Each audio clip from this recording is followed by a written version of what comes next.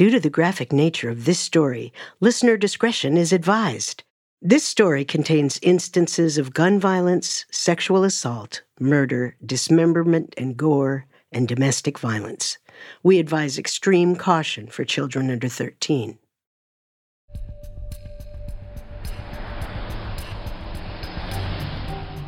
On October 3rd, 1995, 3 young men drove from San Antonio to Austin, Texas for a guys' night out on the town. They were hyped.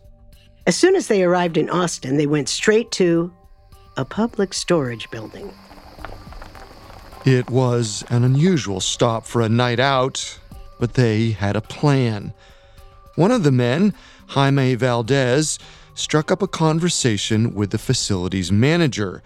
Meanwhile, the 2 others, Joe Cortez and Joey Cardenas, used a skeleton key to bust into storage units. Cortez and Cardenas wanted to find something valuable that they could pawn. The criminals didn't have any grand ambition. They were hoping to make enough money to treat themselves to a few drinks and cover gas for the night. As Cardenas broke into lockers, he smuggled anything worth selling, like a stereo or big screen TV.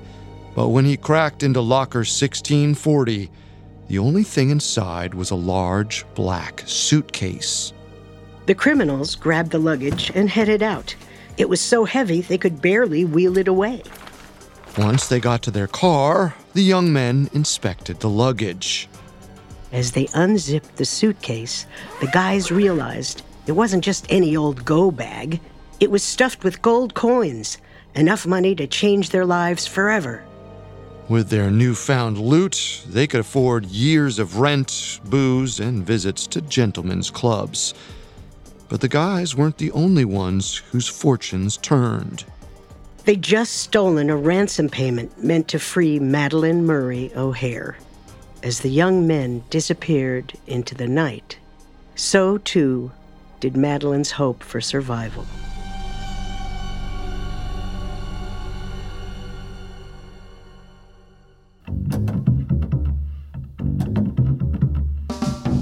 Welcome to Solved Murders, True Crime Mysteries, a Spotify original from Parcast. I'm your host, Carter Roy. And I'm your host, Wendy McKenzie. Every Wednesday, we step into the world of true crime's most fascinating murder cases and tell the tale of how real-life detectives close the case. You can find episodes of Solved Murders and all other Spotify originals from Parcast for free exclusively on Spotify. This is our final episode on the murders of Madalyn Murray O'Hare, her son, and her granddaughter. Last week, we covered their disappearance and the clues that identified David Waters as a suspect. This week, we'll discuss Madalyn's kidnapping, her captor's motive, and the legacy she left behind. We have all that and more coming up. Stay with us. Hear that? It's the sound of someone whacking the ground with a rake. Specifically, they're beating around the bush, which we've done enough of in this ad too, so let's get right to it. The new Money Maker scratch-off from the Ohio Lottery doesn't beat around the bush. Money Maker. Play the game and you could win money, up to $2 million. With more than $88 million in prizes, ranging from $50 to $500, Money Maker cuts right to the cash. Lottery players are subject to Ohio laws and commission regulations. Play responsibly. There's a new class of blockbuster drugs. Drugs like Ozempic. They're changing bodies. And all of a sudden, just the weight starts falling off. Fortunes. It just got too expensive. They're just bank breakers. And industries. There was a lot of excitement. There was a lot of skepticism. The impact of these drugs, from business to health, is just beginning. From the Journal, $1 Trillion Shot. Find it in the Journal feed wherever you get your podcasts. It feels like we're all being told to go on this diet, take that supplement. Ozempic will give you depression, but you know what'll cure that? Weed. Or you could try to balance your hormones. At Science Versus, we're like, what the is going on? Forget the crap online and listen to Science Versus. Just the facts. Oh, and a bunch of stupid jokes. What is a ghost's favorite fruit? Blueberries. That's Science VS. New season out on Spotify soon. In 1998, Investigative reporter John McCormick examined the disappearance of the most hated woman in America. McCormick thought the story of the famous atheist could result in a compelling article for his paper, the San Antonio Express-News. After McCormick published stories about the disappearance of Madalyn Murray O'Hare, her son John, and her granddaughter Robin, a private detective named Tim Young joined his cause. Though he was only in his 20s, Young already had a solid reputation as a PI. Like McCormick, he knew a celebrity case like this could do wonders for his career. In the summer of 1998, their investigation led them to a Vietnam War veteran named Bob Fry. Fry told them that the disappearances were actually a kidnapping. The man who orchestrated the whole thing was named David Waters. According to Fry, his two-bit hustler brother Danny was involved in the kidnapping. However, Danny had gone missing. And when Bob started asking questions about his brother, Waters and an unnamed accomplice tried to scare Bob into silence. Bob knew the two cases were linked. If McCormick looked into Waters and his partner, he'd find out what happened to Madalyn Murray O'Hare and Danny. Meanwhile, Tim Young went after David Waters. Through phone records, they already knew that Madalyn and Danny Fry were in San Antonio in September of 1995. Now, they just needed to connect the dots. Young discovered that Waters had purchased a Cadillac in San Antonio during that same month. This was a huge find, but Young's investigation didn't stop there. He unearthed David Waters' criminal past, and it wasn't pretty. Waters' rap sheet extended all the way back to the 1960s. He spent the better part of 2 decades behind bars for various crimes: assault, burglary, forgery, and murder. Tim Young also searched for Waters' unnamed accomplice, the second man who intimidated Bob Fry. He discovered the man's name, Gary Paul Carr. Carr was a biker and heavy drug user who had met Waters at Joliet Prison while he was doing time for armed robbery, rape, and kidnapping. The two became friends and later partners in crime.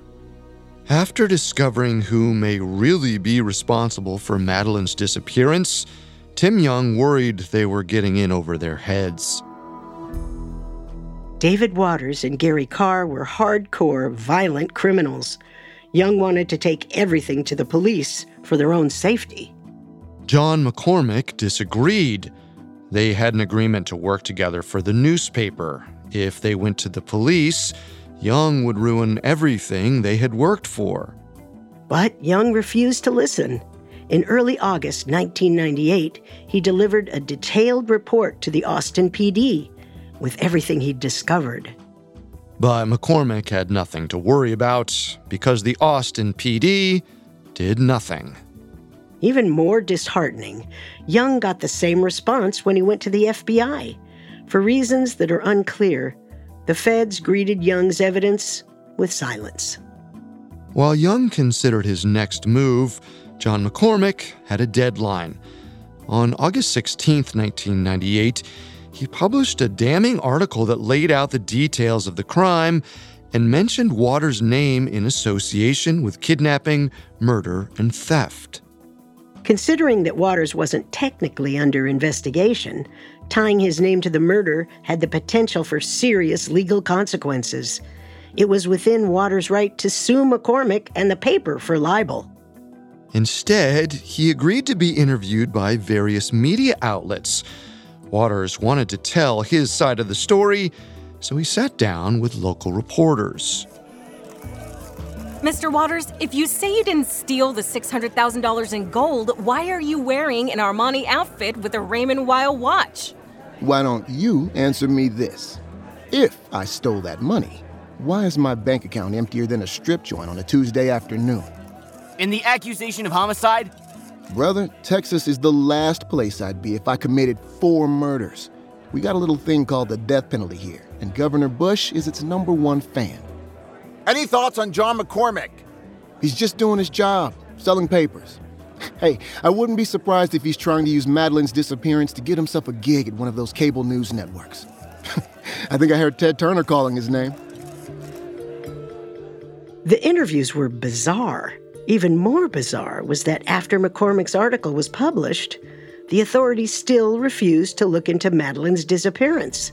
But Tim Young didn't accept defeat. Sometime later, Young managed to get in touch with Madalyn's estranged older son, William. William had filed a missing persons report 2 years earlier. However, since then, he hadn't heard from law enforcement. Through his evangelical ministry, William had become close with prominent Republican lawmakers. He reached out to a Texas congressman, and almost immediately the FBI called up Tim Young. The political pressure got the FBI to stop dragging their feet. Young met with agents in San Antonio and reiterated everything he had already given the FBI. Waters and cars, rap sheets, the phone records, the gold coins, everything. The FBI likely acknowledged that there was some pretty solid circumstantial evidence linking the two ex-cons to Madalyn's disappearance. However, there was one major problem. There were no bodies. Yet. On October 2nd, 1998, McCormick came across a story from the Dallas Morning News. The article described a cold case murder from 3 years earlier. A man's body was discovered near the Dallas suburb of Seagoville along the Trinity River. The victim's head and hands had been removed, likely to obscure the victim's identity. Unfortunately, the killer's plan had paid off. There were very few clues that pointed to a suspect, and the victim was unidentifiable. As McCormick read the article, he wondered if maybe, just maybe, the victim was Danny Fry. The body was discovered right after Danny disappeared. Perhaps David Waters and Gary Carr had murdered Danny in order to tie up loose ends. McCormick convinced the police to do a DNA test. Soon after, law enforcement finally found results. On January 30th, 1999, the San Antonio Express-News published a shocking article. A DNA test confirmed that the mangled body found in Dallas 3 years earlier was Danny Fry. Unfortunately, the monumental break in the case did nothing to motivate the Austin PD. They likely felt McCormick did not have any definitive proof connecting Danny to David Waters and Gary Carr, or that Danny had anything to do with Madalyn's disappearance. However, there was one person inspired to come forward by McCormick's DNA article: David Waters' ex-girlfriend, Patty Jo Steffens. The DNA revelation sent shivers down Patty Jo's spine. To her, the walls were closing in, and she feared Waters might come after her next. Patty Jo went to the FBI's Austin office, where she met the special agent on the case, Donna Cowling. According to author Ted Dracos, Cowling had an easy manner, a kind of understated charm. She was able to use that to connect with people who may have been too scared to talk. Agent Cowling could see the fear in Patty Jo's eyes. She fully understood the potential violence Patty Jo might face if she talked. After all, Waters was a convicted murderer. After some gentle persuasion, Cowling convinced Patty Jo to tell her story despite the danger. And as Cowling listened to the frightening details, she knew that Patty Jo would be instrumental in building a case against Waters and Carr. Cowling's investigation next led her to an IRS agent, Ed Martin. A 30-year vet, Martin had been assigned to Madalyn's tax case. After reading McCormick's article and speaking with private investigator Tim Young, he believed Madalyn's disappearance involved more than just tax evasion. In early 1999, Cowling and Martin partnered up and agreed that they were going to be the ones to take down David Waters and Gary Carr. Their plan was simple: get the suspects on something besides murder and use that to leverage information regarding Madalyn. It didn't take the agents long to discover that both men had an affinity for guns, and as ex-convicts, it was illegal for them to possess firearms or ammunition. They raided Waters and Carr's homes on March 24th, 1999, David Waters' birthday. Happy birthday, David. We have a warrant to search your house. Good luck. Only thing you're gonna find here is a couple of dirty magazines and some Rocky Mountain tall boys. That a fact. You know, you could do us all a favor and just give us the gold you took. Or maybe the weapon you used to kill Madalyn. I don't know how many times I gotta tell you morons. I don't have no gold. Look at this place. It ain't exactly Buckingham Palace. Whoa. Boss, take a look at this. Ah, David. What's with all the ammo? You thinking about robbing Fort Knox? While the feds weren't able to find a gun in Waters' possession, they did find a small cache of ammunition. According to author Ted Dracos, Waters was in possession of almost 120 rounds of various caliber bullets, including those for a .38, 9mm automatic, and a .357 Magnum. All of which were in clear violation of his parole. While FBI agents arrested David Waters, Ed Martin paid Gary Carr a visit just outside of Detroit. And despite not having a search warrant, Martin easily convinced Carr to let him and his team into his apartment. After reading Carr his Miranda rights, Martin started asking questions about Madalyn. Carr claimed that he and Waters were hired to make them disappear. According to Carr, Madalyn wanted to get away from the IRS.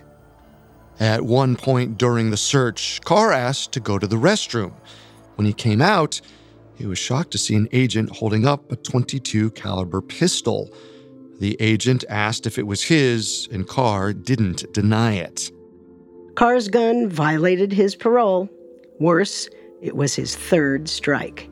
He was now looking at life in prison. Martin wanted Carr to confess to the murders before Carr was detained and had a lawyer. Once that happened, it could be impossible to get Carr to open up. So he continued asking questions and tried to seem empathetic. He convinced Carr that complying could shave off a few years from his inevitable prison sentence if he told the truth. And Carr folded. He outlined the entire kidnapping and extortion scheme. Sadly, he also confirmed that Madalyn, John, and Robin were, in fact, dead. But he said Waters planned all of it. He claimed he hadn't committed the murders, he just followed Waters' orders. To top it all off, he drew them a map to where he and Waters buried Madalyn and her family.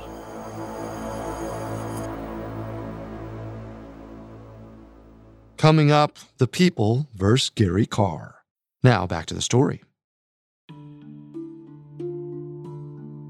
By the spring of 1999, the long arm of the law was finally closing in on David Waters and Gary Carr. Both had been arrested on parole violations, and authorities were building cases against them for 4 murders: Madalyn Murray O'Hare, Robin Murray O'Hare, John Garth Murray, and Danny Fry. Despite the circumstantial evidence tying Waters and Carr to the Murray O'Hare murders, one essential piece was still missing: the bodies. In an effort to avoid jail time, Gary Carr drew law enforcement a map to where the Murray O'Hares were allegedly buried. Even as he handed over the directions, he maintained that he didn't have anything to do with the murders. Supposedly, the only time he'd been out to this dump site was when David Waters took him there to ensure heavy rains hadn't uncovered the bodies. A few days later, around Easter weekend in April 1999, a massive search launched in the remote Texas Hill Country in the center of the state. FBI agents used ground-penetrating radar, high-tech infrared cameras, even cadaver dogs. Dozens of agents spent the weekend examining the area on Carr's map, inch by inch. Despite all of this, the feds came away empty-handed. This wasn't entirely unexpected. The The Murray O'Hares had been missing for nearly 4 years. The area they searched was prone to flash floods, which could change landmarks Carr had remembered or bury the bodies under even more soil. If the Murray O'Hares were there, the hill country wasn't giving them up easily. Still, the search wasn't the only iron the FBI had in the fire. While authorities couldn't charge Gary Carr for murder without the bodies, they had more than enough evidence to try him for kidnapping and extortion. With any luck, the truth would finally come out in court. In May 2000, Gary Carr's trial began in Austin, Texas. Even though Carr was being tried for kidnapping and extortion, it basically became a murder trial in absentia for David Waters. Carr claimed he had nothing to do with the murders. He'd only acted as security for the Murray O'Hares, while David Waters helped them leave the country to avoid the IRS. It was the same story he'd spun for federal agents the day he was arrested. As the prosecution called witnesses to the stand, this alibi sounded thinner and thinner. Craig Etter, the Murray O'Hare's tax lawyer, testified that the family wasn't looking to flee anywhere. In fact, the IRS had knocked their tax bill down from $1.5 million to less than $50,000 in the summer of 1995, weeks before Madalyn went missing. Despite this timeline, the defense still asserted that the Murray O'Hares had tried to run. They pointed to the fact that in September 1995, John had asked Ellen Johnson, the new head of American Atheists, to open up a bank account into which he could send hundreds of thousands of foreign dollars. He took $600,000 of that to a jewelry store and exchanged it for gold coins, ultimately only picking up $500,000 worth. Though he was meant to collect the other $100,000 in coins, he never claimed them. The defense argued this money funded the family's flight from the IRS. The prosecution, on the other hand, believed this money wasn't to flee. It was a ransom. It did seem like some of that money made its way to Carr and Waters. Gary Carr's ex-wife Charlene stated that at that time, her husband bought Armani suits and silk ties, despite being unemployed. Charlene claimed she'd secretly recorded him admitting the 3 Murray O'Hares were dead and that Waters murdered them. If Charlene's startling testimony wasn't enough to convince the jury, the prosecution still had one more ace up their sleeve: Waters' ex-girlfriend, Patty Jo Steffens. Patty Jo faced an uphill battle. For one thing, she was terrified of David Waters and Gary Carr. Waters was a violent man who had already knocked some of her teeth out. For another, the defense was hell-bent on discrediting her as a criminal and a deviant. Before the trial, the defense tried to enter a sexual photo of Patty Jo into evidence. They wanted to paint a picture of her supposedly degenerate character. During her cross-examination, they characterized Patty as a thief and an unreliable drug user. Unfortunately for them, this strategy backfired. Okay, you have used methamphetamine? Yes. You have used heroin? Yes. You have never told the prosecutors that you have used heroin, have you? Yes. Was that only after, or was that just recently? Yes. All right, because I told them that, correct? Yeah, well, I've got to admit, there are things that I didn't really think was everybody's business because I didn't really consider them to be pertinent to this. But it's not because I was trying to hold myself out as an angel. Patty's willingness to talk candidly about her past made her seem more trustworthy, not less, and she revealed some truly frightening things in her testimony. According to Patty, Gary Carr and Danny Fry frequently spent time with her and David Waters at their apartment in Austin. In August and September 1995, the 3 men began acting suspiciously. Waters stopped staying at the apartment, and Patty would go days without seeing any of them. Then around September 30th, they returned, acting like nothing had happened. Obviously, something had happened. Like Carr, Waters started buying expensive clothes, cars, and gold jewelry. Waters made Patty rent a storage unit and told her he was hiding $500,000 in gold coins inside. Danny Fry, on the other hand, seemed nearly sick with anxiety. Patty told the jury that Danny had planned to head back to Florida. Patty even helped him pack gifts for his daughter. However, several days after the trio returned, Patty arrived home to find Danny had left, without his things. Carr and Waters both claimed he'd gone off somewhere with a guy, but Patty couldn't believe he would leave without his daughter's presence. In the following days, Patty grew even more suspicious. She found a shovel and a saw in the back of David's car. Danny Fry's daughter called her, demanding to know where her father was. Danny's brother also called, but spoke with David Waters. Around this time, she found the shoes. And so, anyway, I look in the bag and there's this washcloth sitting on top of 3 pairs of tennis shoes, and it's bloody. And the washcloth is bloody? The washcloth is bloody, the tennis shoes are bloody. Where on the tennis shoes, ma'am, did you observe any blood? Well, when I just looked in the bag, I observed blood. Just like smeared and sort of splattered, and just, like up to here, just sort of up to there on your shoe.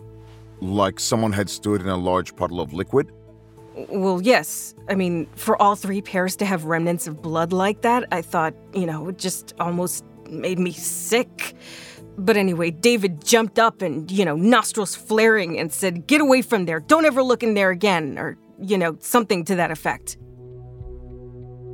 Patty was nearly certain the 3 pairs of bloody shoes belonged to Waters, Carr, and the now missing Danny Fry.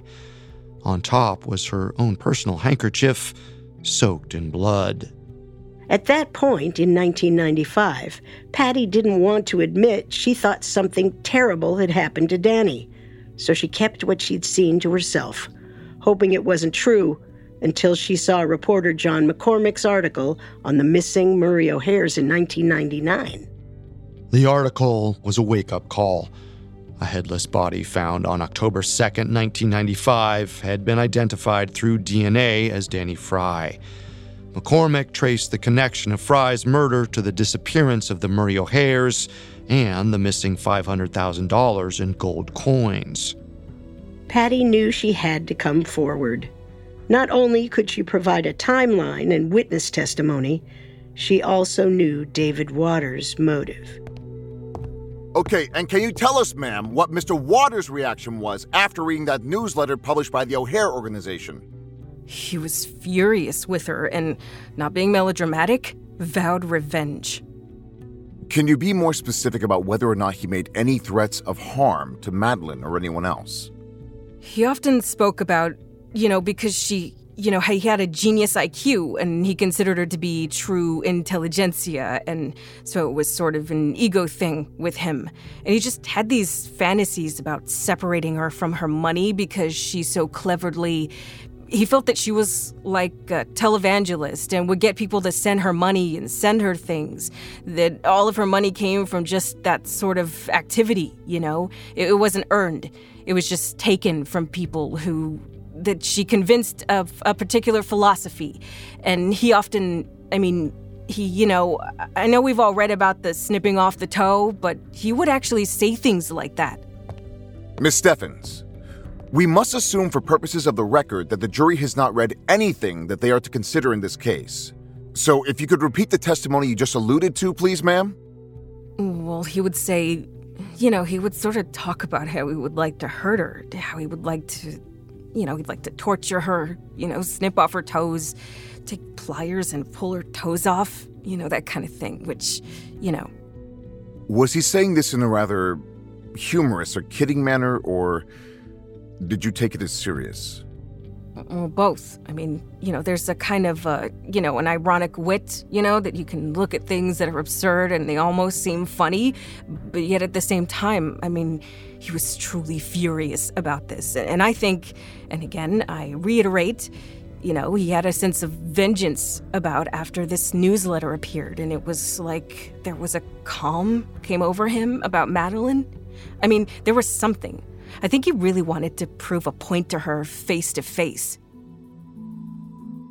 While Waters had a well-documented hatred for Madalyn, his feelings were probably not his sole motive in kidnapping her. The other was much less personal: money. Throughout the trial, the prosecution had continually admonished the jury to follow the money, meaning the $500,000 in gold coins. The prosecution contended that Waters and Carr had forced the Murray O'Hares to give them this money, but this was hard to prove. While David and Gary had bought designer clothes, jewelry, and cars, the value of these things was much less than $500,000.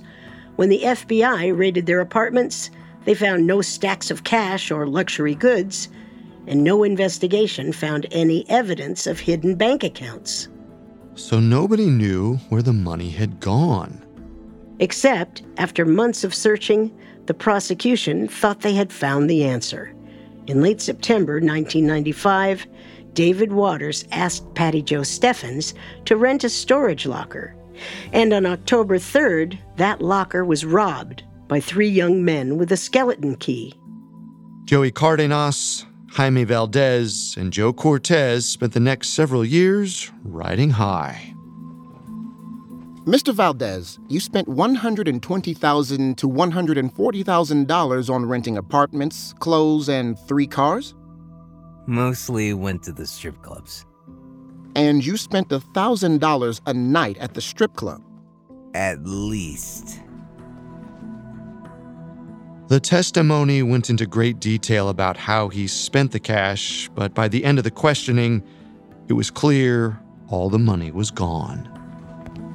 And of course, you don't get any kind of receipt or proof that you spent your money there, do you? You could go ask them. I'm sure they still remember me. $500,000 in gold had been squandered on 3 young men's benders. Waters and Carr had kidnapped, imprisoned, and most likely killed 3 people for nothing. On June 2nd, 2000, the jury reached a verdict in Gary Carr's trial. They found him guilty of extortion and money laundering, but not kidnapping. The problem was the missing bodies. Though Carr had led the FBI to the spot where they were supposedly buried, the Murray O'Hares had yet to be found. Some of the jury believed this constituted reasonable doubt that Madalyn, John, and Robin were dead. Even with the lesser counts, the trial still managed to put Gary Carr away. He'd previously been convicted of violent crimes, so under the 3 strikes rule, he was sentenced to life without parole. Several months after Gary Carr's trial, in September 2000, a grand jury indicted David Waters for kidnapping, robbery, and extortion of the Murray O'Hares. However, according to author Ted Dracos, Waters had no desire for his case to go to trial. Waters was already serving a sentence in a notoriously harsh Texas state prison for stealing while employed by the American Atheists. There, inmates often worked in sun-baked fields overseen by officers on horseback. If he accepted the federal charges, he would do his time in a much nicer facility without the threat of hard labor. Plus, Waters was unlikely to convince a jury of his innocence. He'd already been convicted of murder decades earlier when he and 3 friends beat a 16-year-old to death in a drunken fight. So he submitted a plea deal. He'd get 20 years in federal prison for conspiracy. In return, he just had to tell them what he knew about the missing Murray O'Hares. The truth, this time. Coming up, we finally find out what happened to Madalyn, John, and Robin. Now, back to the story.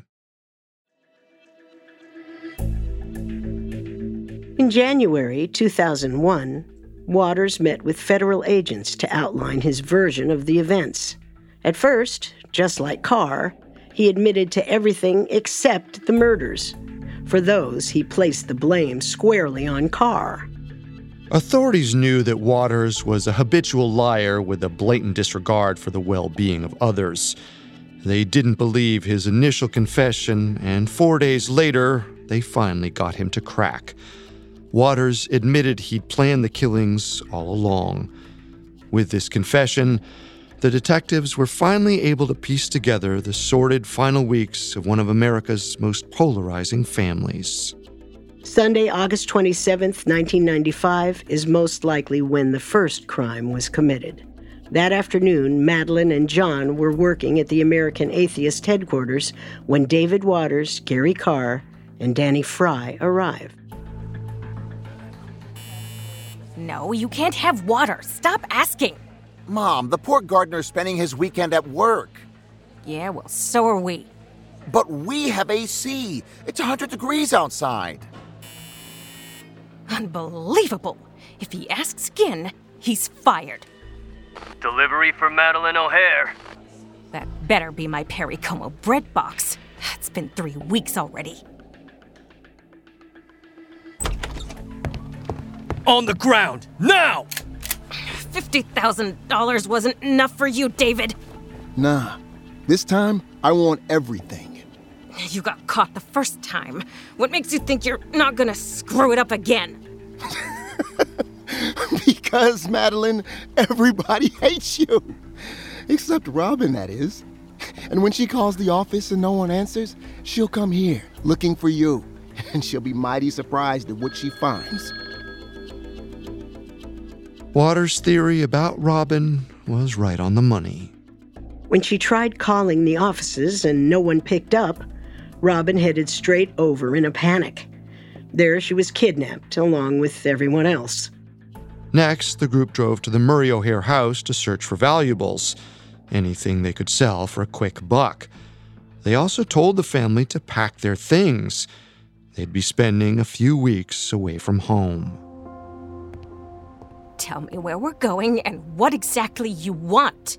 This isn't necessary, David. Just be straight with me. You'll find out everything in due time, Madalyn. And if you try anything, you'll find out a lot sooner. He's right, Mom. They have no reason to hurt us. We just need to do what they say and give them whatever they want. I trust him. Everything's gonna be fine. That's what you think. I think these harebrained jackals mean to kill us. Madalyn's instincts were correct.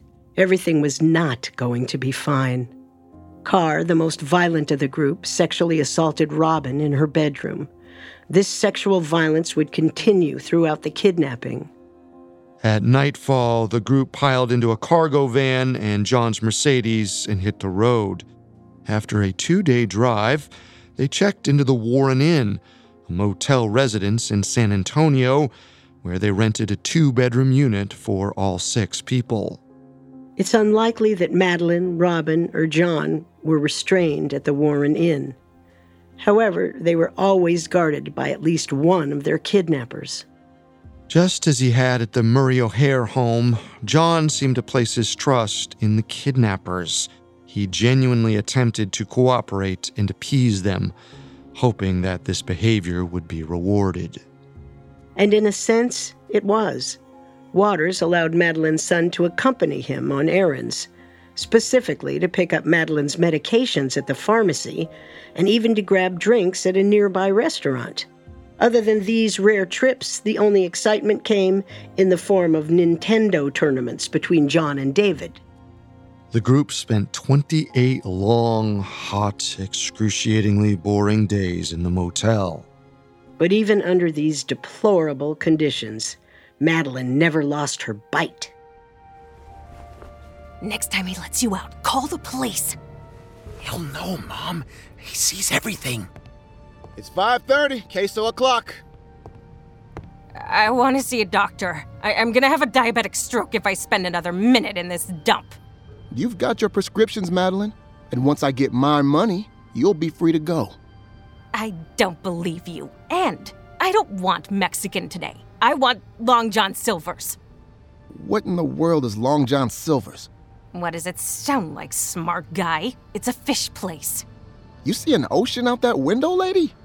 They also have fried chicken, David, which I know you like.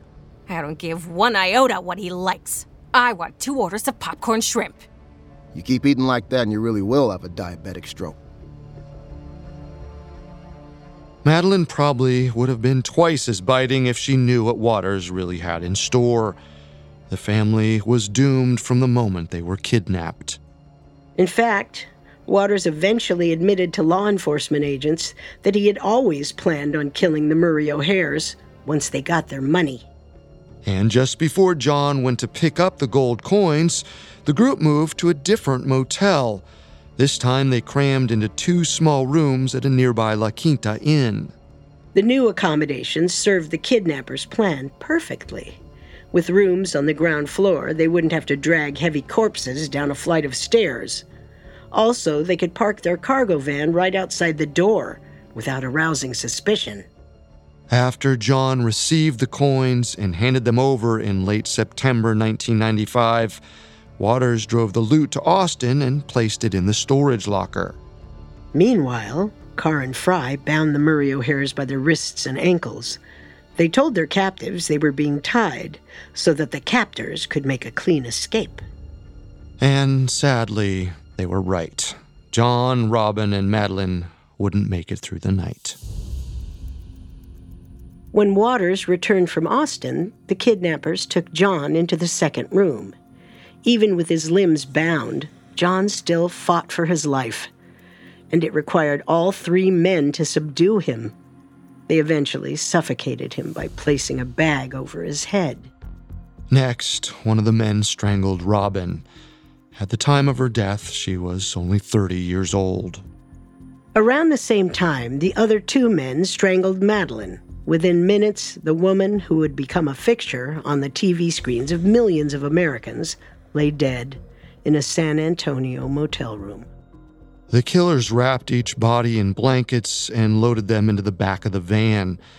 After crashing for the night in Waters' apartment, they drove straight to the storage locker to dismember the bodies.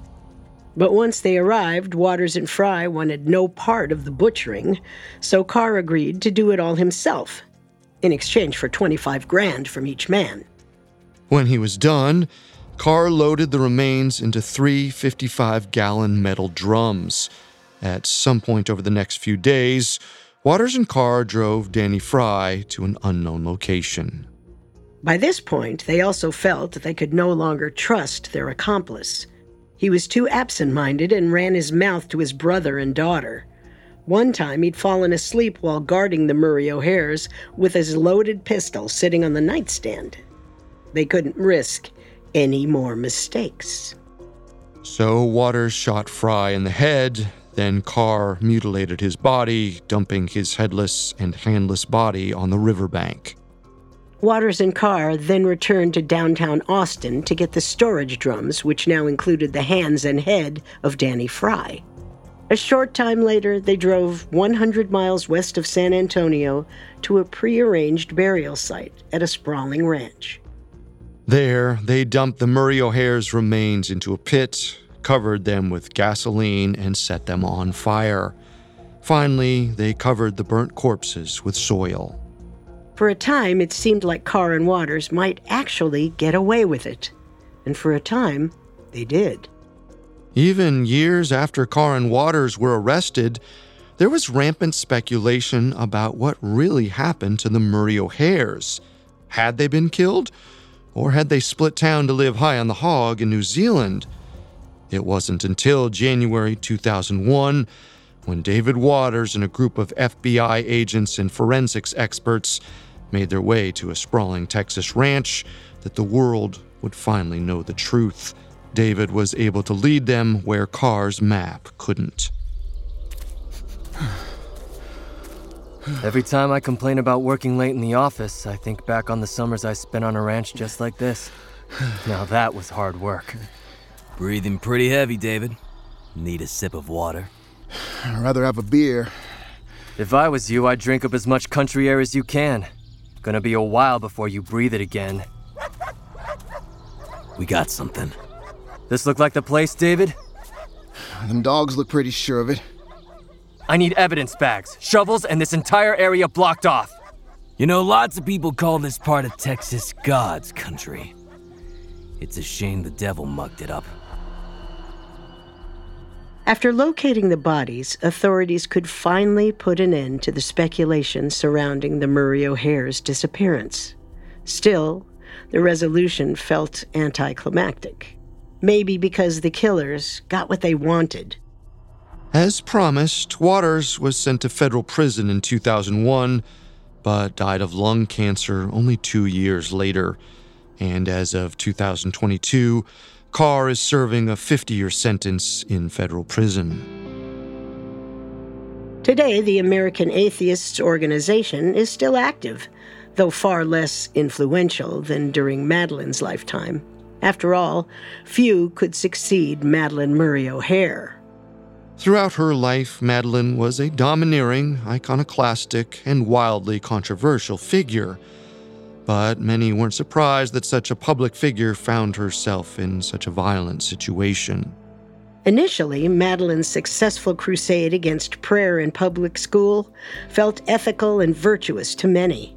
But after her victory and the publicity that came with it, she was happy to assume the role of a villain, one who engaged in a non-stop string of lawsuits that became increasingly frivolous. Always confrontational and outspoken, she became unnecessarily antagonistic. She appeared on every talk show, radio show, or public forum where she could earn a buck and get some publicity. She even toured with a notorious Christian huckster, giving a platform to and earning money from the sort of person she'd spent years fighting. But even as her reputation came into question, she always had the courage to stand up for what she believed in, and she did so by following her instinct, the one that made her the most famous atheist in America. Unfortunately, she surrounded herself with people she didn't care about, and they felt the same way about her. In the end, her malaise, cynicism, and selfishness left her vulnerable to a cold-blooded killer like David Waters. For Madalyn and David, greed was an equally powerful motivator, and ultimately, Madalyn's early achievements were overshadowed by her kidnapping and murder. But no matter how one felt about Madalyn Murray O'Hare, most agreed that she certainly did not deserve her fate.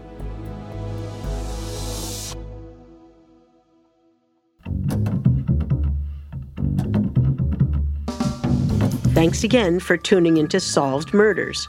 For more information on this case, amongst the many sources we used, we found Ungodly, The Passions, Torments, and Murder of Atheist Madalyn Murray O'Hare by Ted Dracos, extremely helpful to our research. You can find all episodes of Solved Murders and all other Spotify originals from Parcast for free on Spotify. We'll see you next time. Solved Murders is a Spotify original from Parcast. It is executive produced by Max Cutler. Sound design by Michael Langsner, with production assistance by Ron Shapiro, Nick Johnson, Trent Williamson, and Carly Madden. This episode of Solved Murders was written by Ben Hanani, Joe Guerra, Molly Quinlan, and Tony Goodman. Edited by the Parcast content team and Giles Hofseth. Fact-checked by Claire Cronin. Researched by Mickey Taylor, and produced by Freddie Beckley. The amazing cast of voice actors includes Kai Jordan, Drew Lawn, Melissa Medina, Cameron Nicod, and Julian Smith. Solved Murders stars Wendy McKenzie and Carter Roy.